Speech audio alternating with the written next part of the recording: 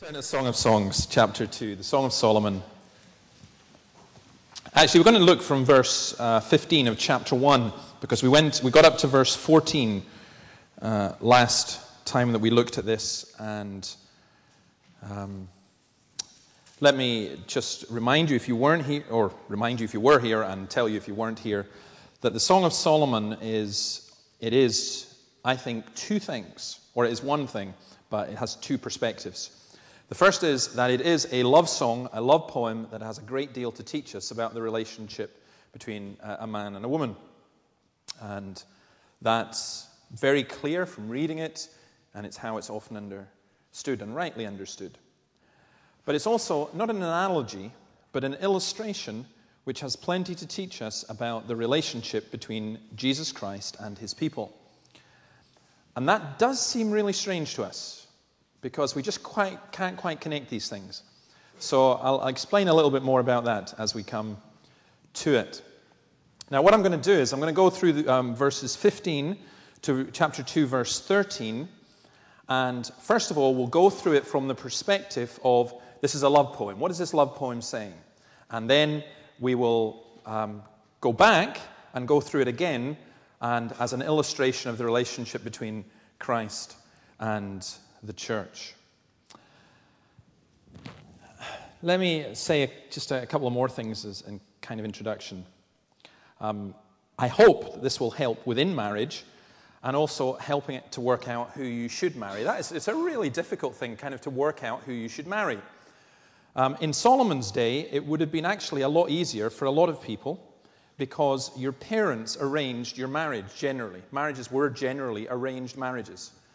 To some of you, that is so incomprehensible and mad that you just think that is impossible. Now, I used to think that, but now that I'm a parent, I think it's a great idea. So, myself and Annabelle will be sitting down and having some discussions with the president of Abertay CU, and we've got 3 or 4 of you lined up, ready, just no. But we think, no, this is not the way that it's supposed to work. Well, yes and no. Let me just say this, that it's a very good idea. Of course, I personally don't believe parents are absolute in this and the whole concept of arranged marriages and so on. But it's a very, very good idea to listen to people who love you and who may have good advice for you in something like this. Because it's actually quite difficult when you think about who you're supposed to marry. How are you supposed to know? What's involved in all this?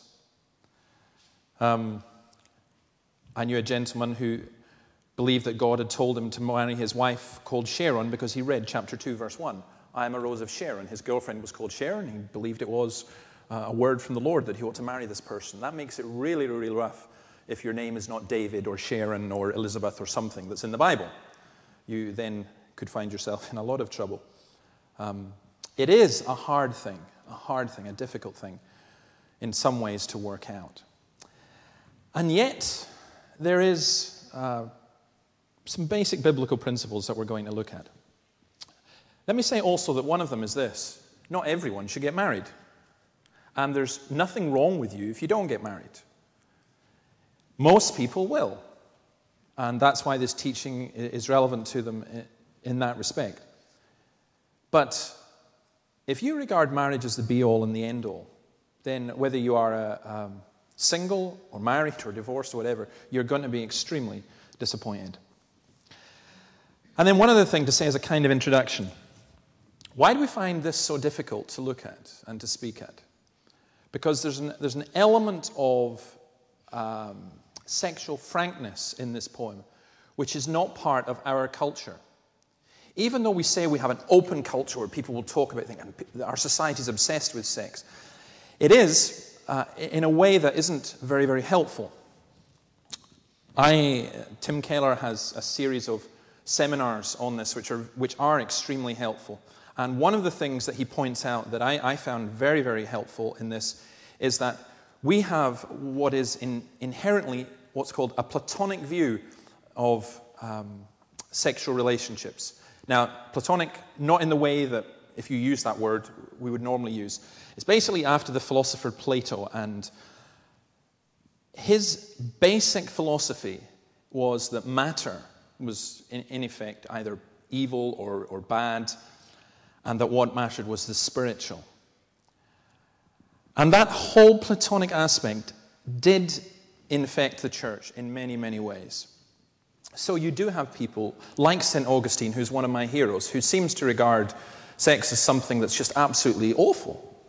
And that's how you end up, by the way, with the teaching that priests should be celibate and so on.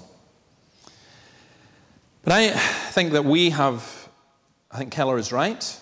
I think that we find ourselves in a very difficult situation, even in a culture which is meant to be open about sex and sexuality, that we often view it in a lurid way, kind of like pornography, or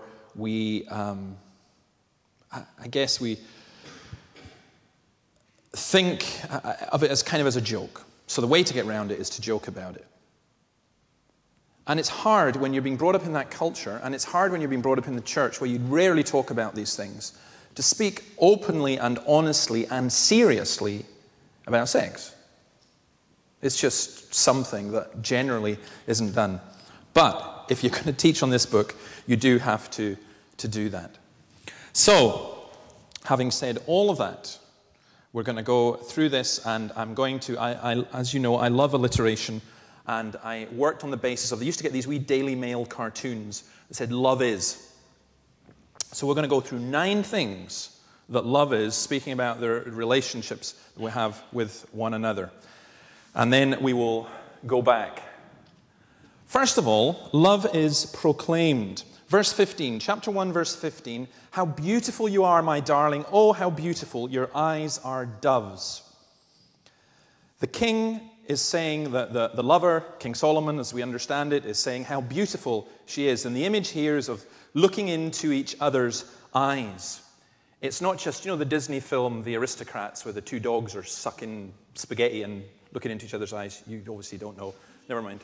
It's kind of, just imagine yourself down at the Sicilian or the Italian or whatever, and you're there with your beloved, and you're just staring into each other's eyes. That is a really frightening prospect for some people.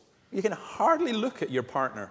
And why are the eyes so important? Because in some senses, the eyes are the mirror of the soul. Close eye contact can bring entry into each other's lives. He proclaims his love for her when he says, how beautiful you are, your eyes are doves. The dove has this idea of tenderness, of purity, of simplicity. So basically, he's looking at her and he's proclaiming his love for her. You are just beautiful. He's not sending... Oh, by the way, Valentine's Day is next week, I think. You can tell. Next Sunday. And this is preparation for Valentine's Day. You can take some of these verses if you wish and use them. But it's not just sending a Valentine's card. It's something that is done, and it's very open. I actually wonder, how would you cope being told that you're beautiful? No, not really. And you'd be really surprised if your partner or friend or whatever said, I was only joking. You really wouldn't want that to be the case. How beautiful you are. C.J. Mahaney, and it's a great wee book, and that's a commentary on this, that takes it entirely from the perspective of the lover and the beloved. He says, before you touch her body, touch her mind and heart. It's really a book directed towards men. And he's really saying, look, the very cheap view of sex that our society has is it's all physical. And he's saying, no, it's about mind and it's about heart as well. And how we speak to one another is very important.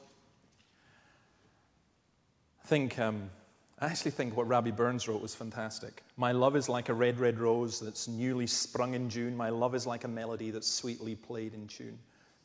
Some of us, and I include myself in this, are not very good at expressing our love. It basically boils down to, you know that I love you, or here's a box of chocolates, or something along those lines. But here, it's expressed openly. She calls him, but that's the male, if you like. Here's the female. She calls him, the Shulamite woman, she calls him Hansi. How handsome you are, my lover. It's not just that women need compliments, if you like, or to be told they're beautiful. let me inform the ladies that it works the other way too. We're actually basically very insecure, most of us, as men. And to be called handsome, he's called charming. How handsome you are, my lover. Oh, how charming, and our bed is verdant. It's not even code, that's expressly stating that they were at home in nature. The beams of our house are cedars, our rafters are firs. There's some dispute about who's actually saying that, but it's basically associating, the cedars and firs were associated with pleasant smells. And so both of them are expressing their love, and both of them are proclaiming it. And it does need to be. It's not just, you don't just do guesswork. You absolutely do not sit with a daisy going, he loves me not, he loves me not. You have to be told.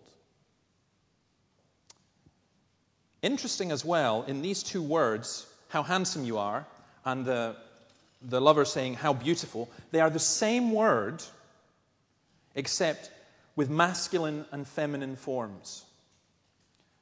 Now, what I find interesting about that, and what I find interesting in this whole thing as well, is we live in a society where there's a great deal of sexual confusion because we try and have an androgynous society. I was astounded once to read that Calvin Klein, that their aim was to have a scent that was neither masculine nor feminine, that could be worn by both. And there is actually something wrong with that. God has made us male and female. Now, I know that that's been used as an excuse for a lot of sexism. And if you mean by a sexist, if you say, am I a sexist? Then yes, I am, because I believe there's differences between males and females. It seems to me fairly obvious. And most children can work that out. And those differences are actually more than physical. And I think it is important for us to recognize that, especially in a society where there's all this kind of confusion about sexuality and who we are. But anyway, that's the first one that's just simply there, that love is something that is to be proclaimed. Then, love changes perceptions. This is probably my favorite bit of this whole part tonight. Look at chapter 2, verse 1. I am a rose of Sharon, a lily of the valleys. Then you go back into chapter 1 and verse 5 and 6. Dark am I, yet lovely, says the Shulamite woman. O daughters of Jerusalem, dark like the tents of Kedar, like the tent curtains of Solomon. Do not stare at me because I am dark, because I am darkened by the sun. In chapter 1 and verse 6, the Shulamite woman is basically saying, I appear to be ugly. She doesn't have great self-consciousness. Her perception of herself, there's a conflict at least in there. Now she sees herself differently. She says, I am a rose of Sharon, a lily of the valleys. She's like a beautiful flower. The rose and the lily both carry this idea of blossoming and blooming. And it is quite an extraordinary thing that being loved can change the view you have of yourself. See how that's reinforced in verse 2, because the lover says, like a lily among thorns is my darling among the maidens. Now that's a bit harsh on the other women around, but he's basically saying, you're like a lily among the thorns. Forget the rest of them. And I have to say, what person wouldn't want to hear that? He's really saying, contrasting and saying, I've only got eyes for you. You have beauty amidst plainness. You have softness amidst the prickly. You're uniquely fragrant. That's what he's looking for. Dare I say that that's probably what most men would look for in a woman, amongst other things. But love changes perceptions. Because she is loved, her perception of herself changes. I suspect that a lot of problems occur in marriages and in relationships because of the fear that one partner has that the other doesn't really love them or doesn't really respect them. I think that creates an enormous problem. Then, the third, love. Oops. Have I got this wrong? Love provides. Look at verse 3. Like an apple tree among the trees of the forest is my lover among the young men. I delight to sit in his shade, and his fruit is sweet. to my taste. Now, if you listen to kind of contemporary sermons on this passage, there are all kinds of either allusions or direct statements that this particular verse is referring to different sexual practices. I don't think it is at all. I don't think it's that explicit, and I think it's a mistake to try and do that. And I think it takes away actually from the strength of the passage. Because what she's saying is, love provides. Here's an apple tree. What does the apple tree offer? Shade, security, strength, and sweetness. She's basically saying, here's my man, and he's offering me protection, and he offers security, he offers strength, and he's sweet. I mean, you'll find that all the different senses are engaged at this point. It's a very strong image, and it's part of what it means to have that kind of relationship. And by the way, in all this, we're arguing that the Bible's teaching about sex is that it is within the context of a commitment in marriage of a man to a woman, of a woman to a man. And out with that context, it's a no. Because you can't have this out with that context. Love provides. Then, love is pleasurable. He's taken me to the banquet hall, and his banner over me is love. Again, sorry, let me just go back to the provision one. I should have said this, that maybe this seems a little old-fashioned, and maybe people want to question it. But a guy shouldn't bother even thinking about getting married to someone or getting engaged to someone if you're not prepared to try and provide. That's a big, important part. It's not saying that only men can work, and it's not saying that the husband has always got to be the breadwinner. It's not saying that. But it is saying that any man worth his salt is going to want to offer shade and security and strength and sweetness to provide for the person they love. Love is pleasurable. He brings me to his banquet hall, literally house of wine. He brings me to his house of wine. And if it wouldn't sound so sleazy in our culture, I just can't help thinking of some, American guy with a big deep voice going, the house of love. That's what it means, the house of love. He brings me to the house of love. He's taken me home. It's a house of love. It's a very strong image, and it's an image of one of intimacy and of joy and of gladness. And then love is public. How do we get that? His banner over me is love. This is not done in secret. This is a banner. And he's saying, I love this woman. And she's secure under that banner. And she's not ashamed to be under that banner. It's this whole bizarre thing that's kind of crept in about secret love and so on. Part of being or loving somebody is being open about it. Now, of course, you can always find exceptions and so on, but I think it's good to be open and to be public about our relationship. She doesn't mind the whole world knowing. This is an open, public relationship, not clandestine. Then, the next one is that love is physical. You find that in verses 5 and 6. Strengthen me with raisins, refresh me with apples, for I am faint with love. His left arm is under my head, and his right arm embraces me. She's faint with love. She pines for his love. She has this longing and sustaining. And the images of the two of them lying together, hand under head, him supporting her, she gazing into his eyes. It's just, you think, if you're like me, I could make a joke about it and say it's Mills and Boon stuff. Or it's just, but it's actually a very, very beautiful picture. There is a physical frankness here. The different senses are being used. Raisins and apples suggest taste. Now, because we have this kind of Platonic division between the material and the spiritual or the emotional, whatever, we don't see how all that is connected. I kind of think that what we've done in our culture is turned the word sex, it is a dirty word. It's become that. The notion of making love is, in a sense, is a far more biblical idea. And it is physical, and you do express that.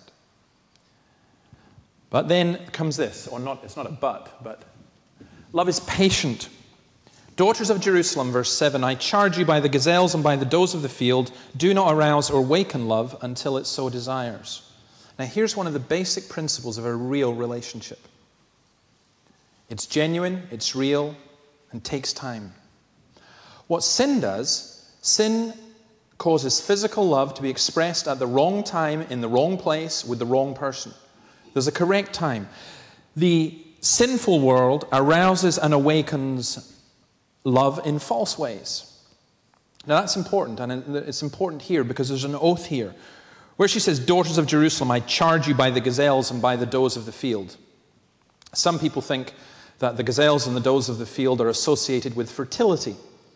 But there's an interesting use of words here, because gazelles and does of the field, if you take that in the original Hebrew, it's a kind of wordplay because it sounds very close to the name Yahweh, and the ancient Jews would not pronounce the name Yahweh.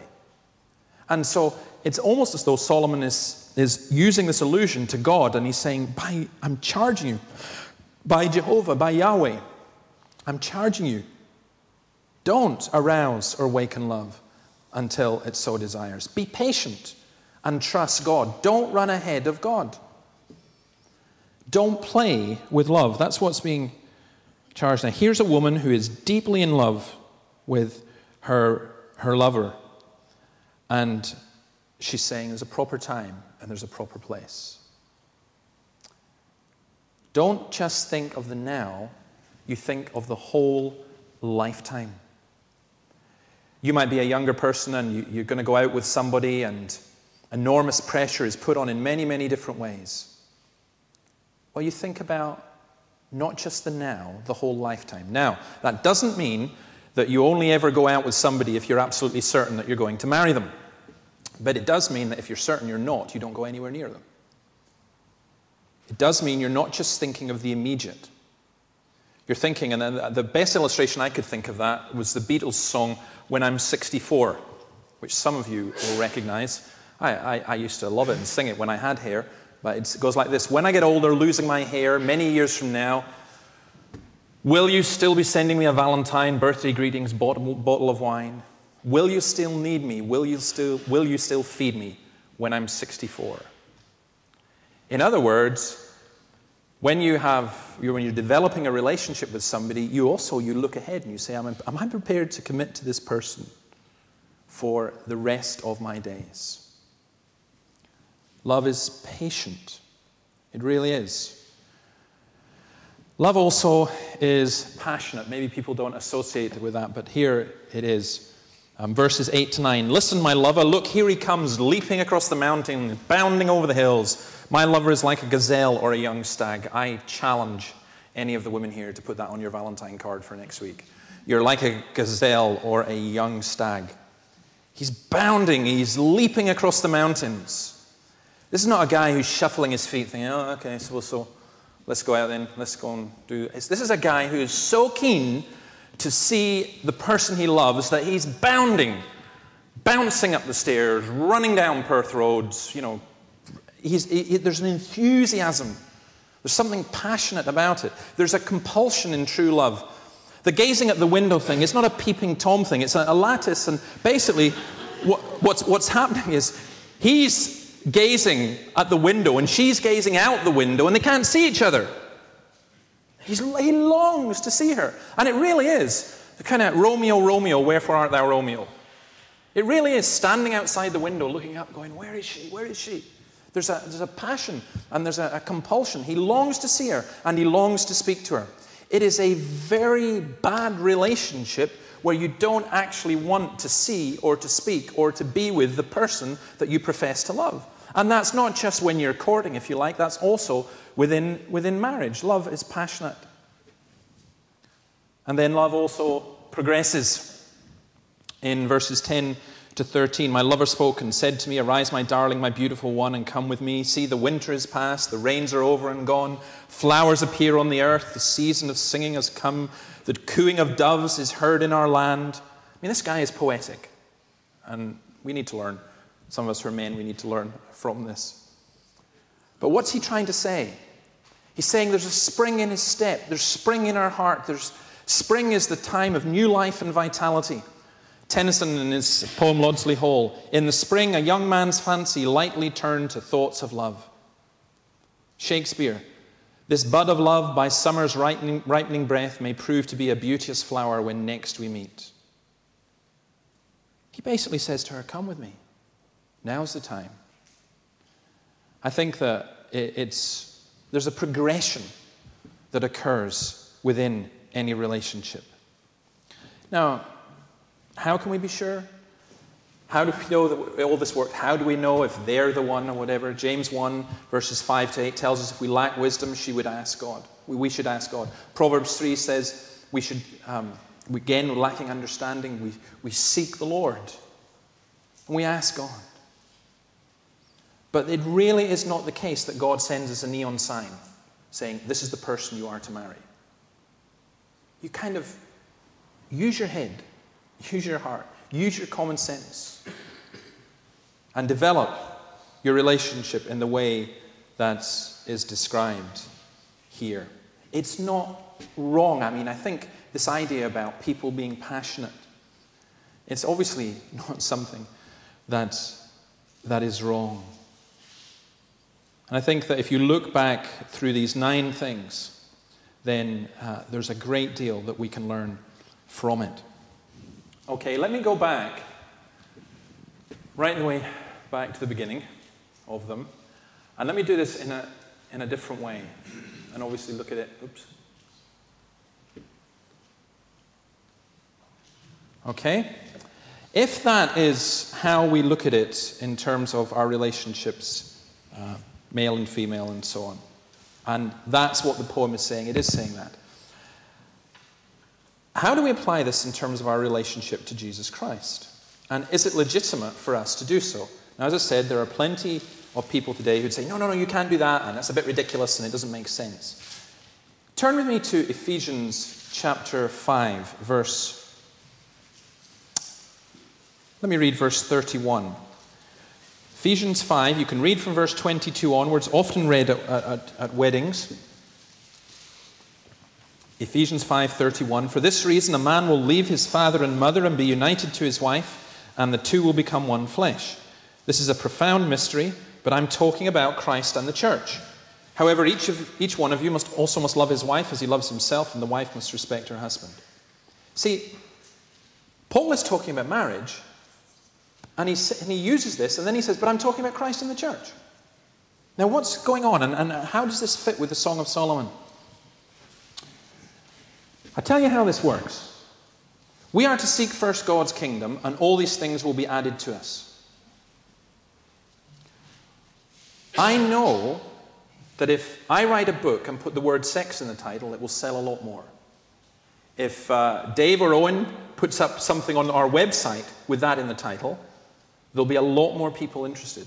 I find it somewhat disturbing that when I look through the stats for going on our website in St. Peter's, that the search word that gets most hits apart from St. Peter's is the word homosexuality. Why? I know that there is a way in which we seem, I think, to have got this the wrong way around. Keller, in his teaching on this, points out that sex is a signpost to God. Now, the first time I heard that, I thought, ooh, that just doesn't sound quite right. But actually, it is right. What we do so often in our culture, and we have to be aware that this doesn't happen in the church, is that we almost have it the other way around. That we use God in terms of our relationships with other people. Whereas the reality is that the pleasure and the joy and the happiness that we get from relationships in this life, they are just, in a sense, only a foreshadow, a taste of what it is to be connected with Jesus Christ. And so it's perfectly legitimate for us to go to the Song of Solomon and say, okay, as an illustration, how does this illustrate our relationship with Jesus Christ? And I go back to that verse, seek first his kingdom and all these things will be added to you. It's a very easy verse to say or to sing. It's a very trite verse to say or to sing. But how many of us are really doing that? What we're doing is we're saying, God may be a way for me to get the things that I really want. I feel lonely, so I want a partner. Maybe I'll go to church. I feel sick, so I want health. Maybe I'll be healed. I feel unhappy, so I want happiness. Maybe if I become a Christian. And in all these things, we're not seeking God first. We're seeking God as a means to get what we want first. Whereas if you can grasp this in the other way, that it's your relationship with Christ that is primary, even when you have an intense relationship with somebody else. That's why, of course, it's very, very difficult for somebody who is a very committed Christian and who has this great love for Christ to have an intense relationship with somebody who doesn't share that. That's the problem. The problem is, how do you share so intensely your very heart when your very heart is already given to Jesus Christ? You can only do that with somebody else who shares that heart. And so we find, as we look at this, let me go through the things again. Love proclaims. I love this image, this picture of Jesus proclaiming his love for his church. And what did he do? We saw it in Ephesians 5. In Galatians 2:20, the Son of God loved me and gave himself for me. Whatever happens on Valentine, nobody here is going to have a man or a woman give their lives for us. But that's what Jesus Christ did for us. How do we know that he loves us? Because of what we were singing about, because of the cross. You will never get a deeper love than that. You will never get a love that goes as close as that. And it's proclaimed. It's dramatic. It's powerful. It's Christ telling us that he loves us. And we, in response, surely should say that we love him. Love changes perceptions. These verses is a sermon that McShane preached in here many years ago. I think it was preached in 1841, so you can work out exactly how long ago that was. And I'm going to give you a couple of quotes from that. Here is one. The believer is unspeakably precious in the eyes of Christ, and Christ is unspeakably precious in the eyes of the believer. Being deeply loved by Jesus Christ, being objects of his unfailing love, changes the perception we have of ourselves. What did he see in us when we are so unlovely? You see, you could have a real problem with your self-image. You could wake up in the morning, look in the mirror and go, oh no. But worse than that, you could feel rotten. You could feel really bad. You could feel as if nobody loves you. And you could feel as if nobody loves you because you don't deserve to be loved. And it really gets you. It really cuts you. It's devastating. And it drives you into misery and despair. This perception that you have of yourself. And Jesus comes along and he doesn't say, actually, it's all lies, you're really, really wonderful. It's just that he loves you. And when somebody loves you, it changes the perception. I don't know, have you ever seen somebody, a woman or a man, who's been pretty dowdy and down in the dumps and miserable, and then they fall in love and someone loves them back and they change, they blossom, they bloom, just as it's described here. Well, that's what happens when the unbeliever comes to know Jesus Christ loves them. Do you believe this? The believer is unspeakably precious in the eyes of Christ. You look at yourself and there's all these things but Jesus looks at you. Do you believe that Jesus looks at you and he sees you as unspeakably precious? If you get that, then the second bit, Christ will be unspeakably precious to you. We are like a lily amongst the thorns to Christ. Love changes perceptions. Love provides. I'm not going to say much about this, but shade, security, strength, and sweetness. what we think of Christ is essential. Now, McShane in his sermon said something I think is very, very powerful. This is not about getting information and seeing a picture of Christ. Okay? That picture up there, if the light was on, you'd see it. The picture of Jesus. Or even, we say, that's not enough. If you get a card on Valentine's Day that even has a picture in it, it's not a relationship. This is what McShane says. What good would you get from Christ if you only hear of him in books and sermons? Or if you see him pictured forth in the sacrament? Or if you were to see him with your bodily eye? What good would all this do if you do not sit down under his shadow? In other words, he's saying, what is the point of the beloved getting the ring, getting told how beautiful they are, if they never, ever commit themselves to the lover? And what's the point of hearing about Jesus Christ if you never commit yourself to Jesus Christ? Because there's plenty of people who go, yeah, I like Jesus, and Jesus is great, and I'd like to be a Christian. But you never, ever committed yourself to Jesus Christ. And we need to do that because he is the one who provides. Love is pleasurable as well. Christ is joy. I've put the McShane quote up here. I love this. Some people are afraid of anything like joy in religion. They have none themselves, and they do not love to see it in others.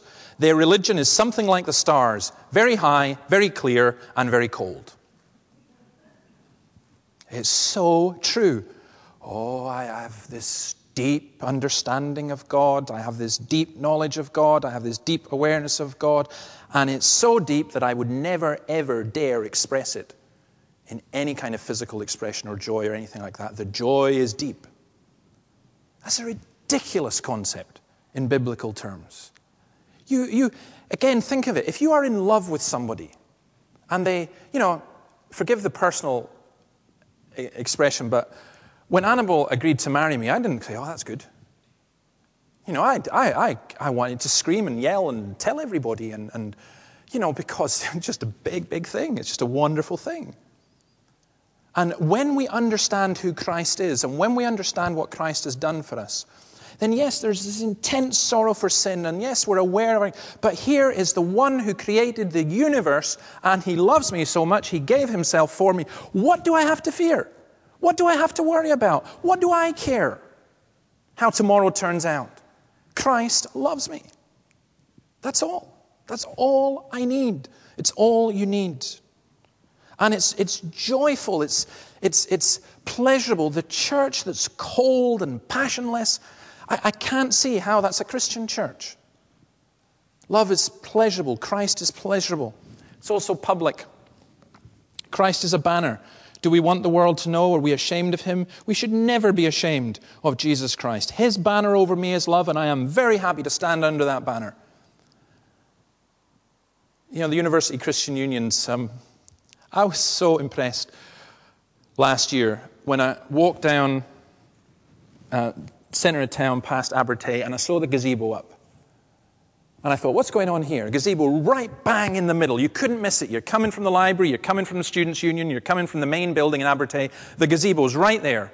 And I went and I thought, wait a minute, that's Andrew. What's he doing there? Handing out coffee and soup and sweets and biscuits and goodness knows what else. And other people. And people were coming up. And I saw that small group of Christians, just a small group of Christians, in the middle of the public square. And it's as though there was a banner saying, we follow Jesus Christ. And I was so, I found the image itself just an incredible image. Love is public. Christ is a banner. Do we want the world? Yes, we do. We want the world to know we're not ashamed of Jesus Christ.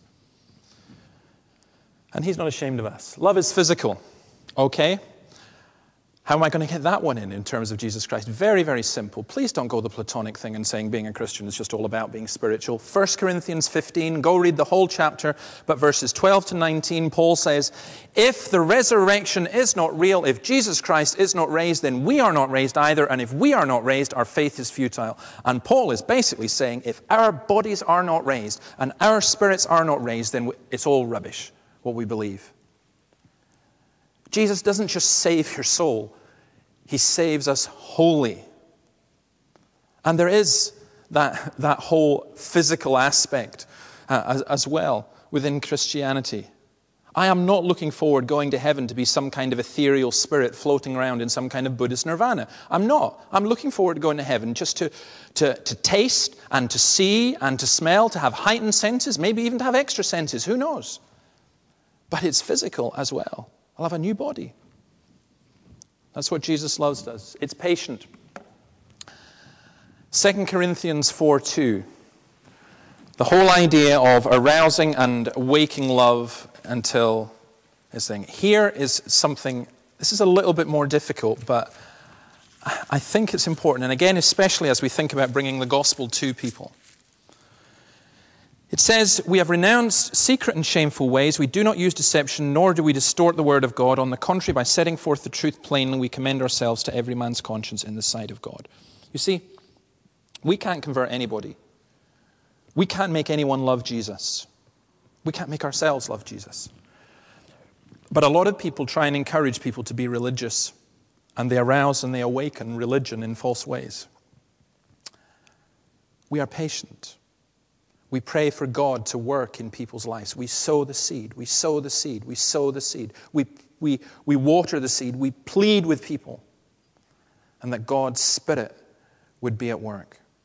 I just want to take just a second to say to those of you who are going to be involved in the missions this week, don't feel that you are a failure if your meetings aren't packed or if you can't go back and say, we had 7 people become Christians. You know, if you feel like that, the pressure will be on you to try and get people to say that they are Christians when they're not, in order so that you can feel good and you can feel better. Don't do that. God could convert 1,000 people this week. He could convert 10. He could convert none. But the whole process could begin with many people. Love is patient. Love is passionate.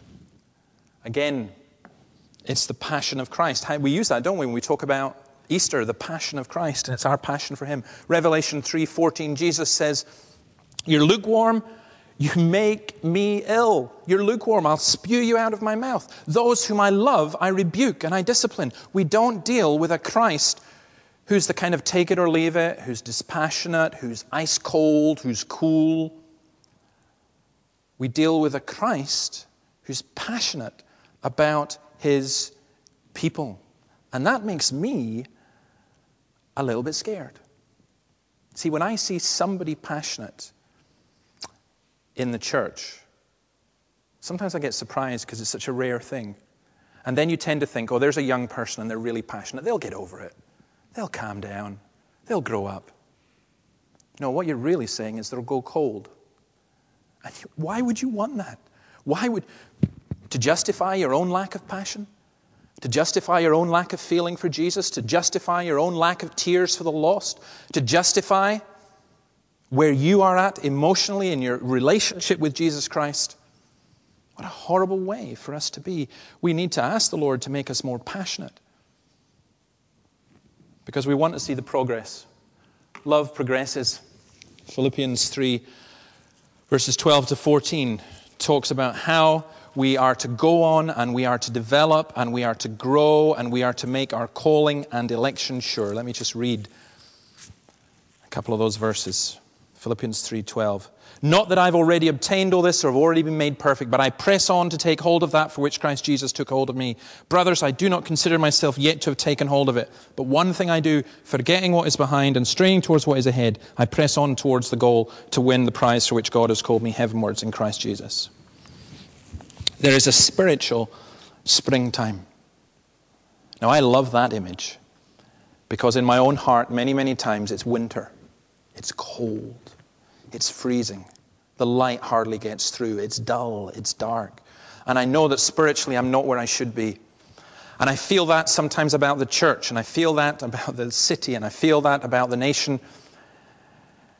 And yet, in God's economy, in God's way, it's not standing still. There'll be a change. And we long for that spiritual springtime, new life and vitality, new fruit, new blossoms. And that's why I finish with this, the invitation that we get. It is like an invitation. You're invited on Valentine's Day out for a meal. the person who you've been going out with invites you to marry them, what do you have to do? If you're going to marry them and stay with them for the rest of your life, you will commit to them. You will say yes. You're not going to, you say no. They can't do it for you. And in that sense, spiritually, there's also an invitation. Right at the end of the Bible, at the beginning of the Bible, it's interesting that you get God saying about the tree of life, don't go near it, don't touch it.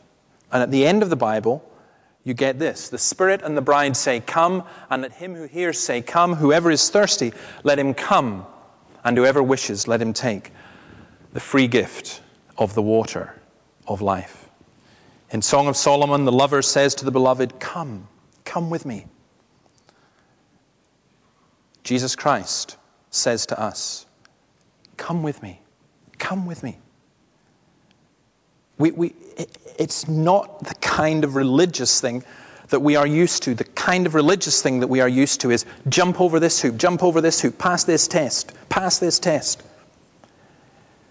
We can understand the imagery of the test. We can understand the imagery of the worker getting his reward. We struggle with the imagery of the lover holding out his hand and saying, come with me. I love you passionately. I'm absolutely committed to you. What, to me? No, that can't be right. To me, no, I have to go and clean myself first. No, to me, I will cleanse you. I will make you whole. I will prepare you for the wedding feast of the Lamb.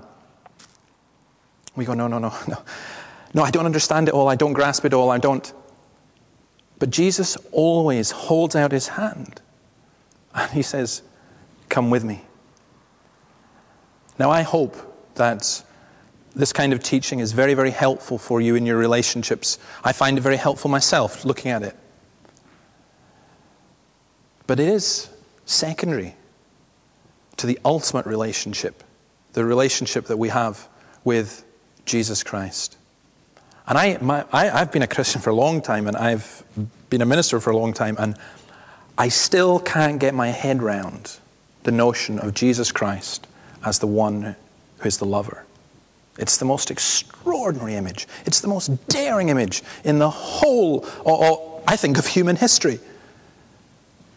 In one sense, it doesn't make sense, and in another way, it makes just incredible sense. And I'm saying to you, trust him, commit yourself to him, go along with him. There's just nobody else comparable. Nobody comparable with Jesus Christ. Let's pray. Lord, thank you for your word. I pray that you would guide us and help us in our relationships with one another. And I pray especially for those who are married here, and also for the younger people and who are considering relationships. I pray for the young men that you would help them to grow up as godly men who would seek to honor you in all that they say and do. I pray for the young women, likewise, that they would have a desire to glorify you in every aspect of their lives. And I pray for us all that we would see the gracious invitation of Jesus Christ, and we would understand the passionate love that you have for us. The Son of God loved me, gave himself for me. Lord, may that wonderful thought and idea be more than just a picture and idea to us. May it be a reality in our lives. Now, the days that lie ahead, and for as long as you give us. For we ask it in your name. Amen.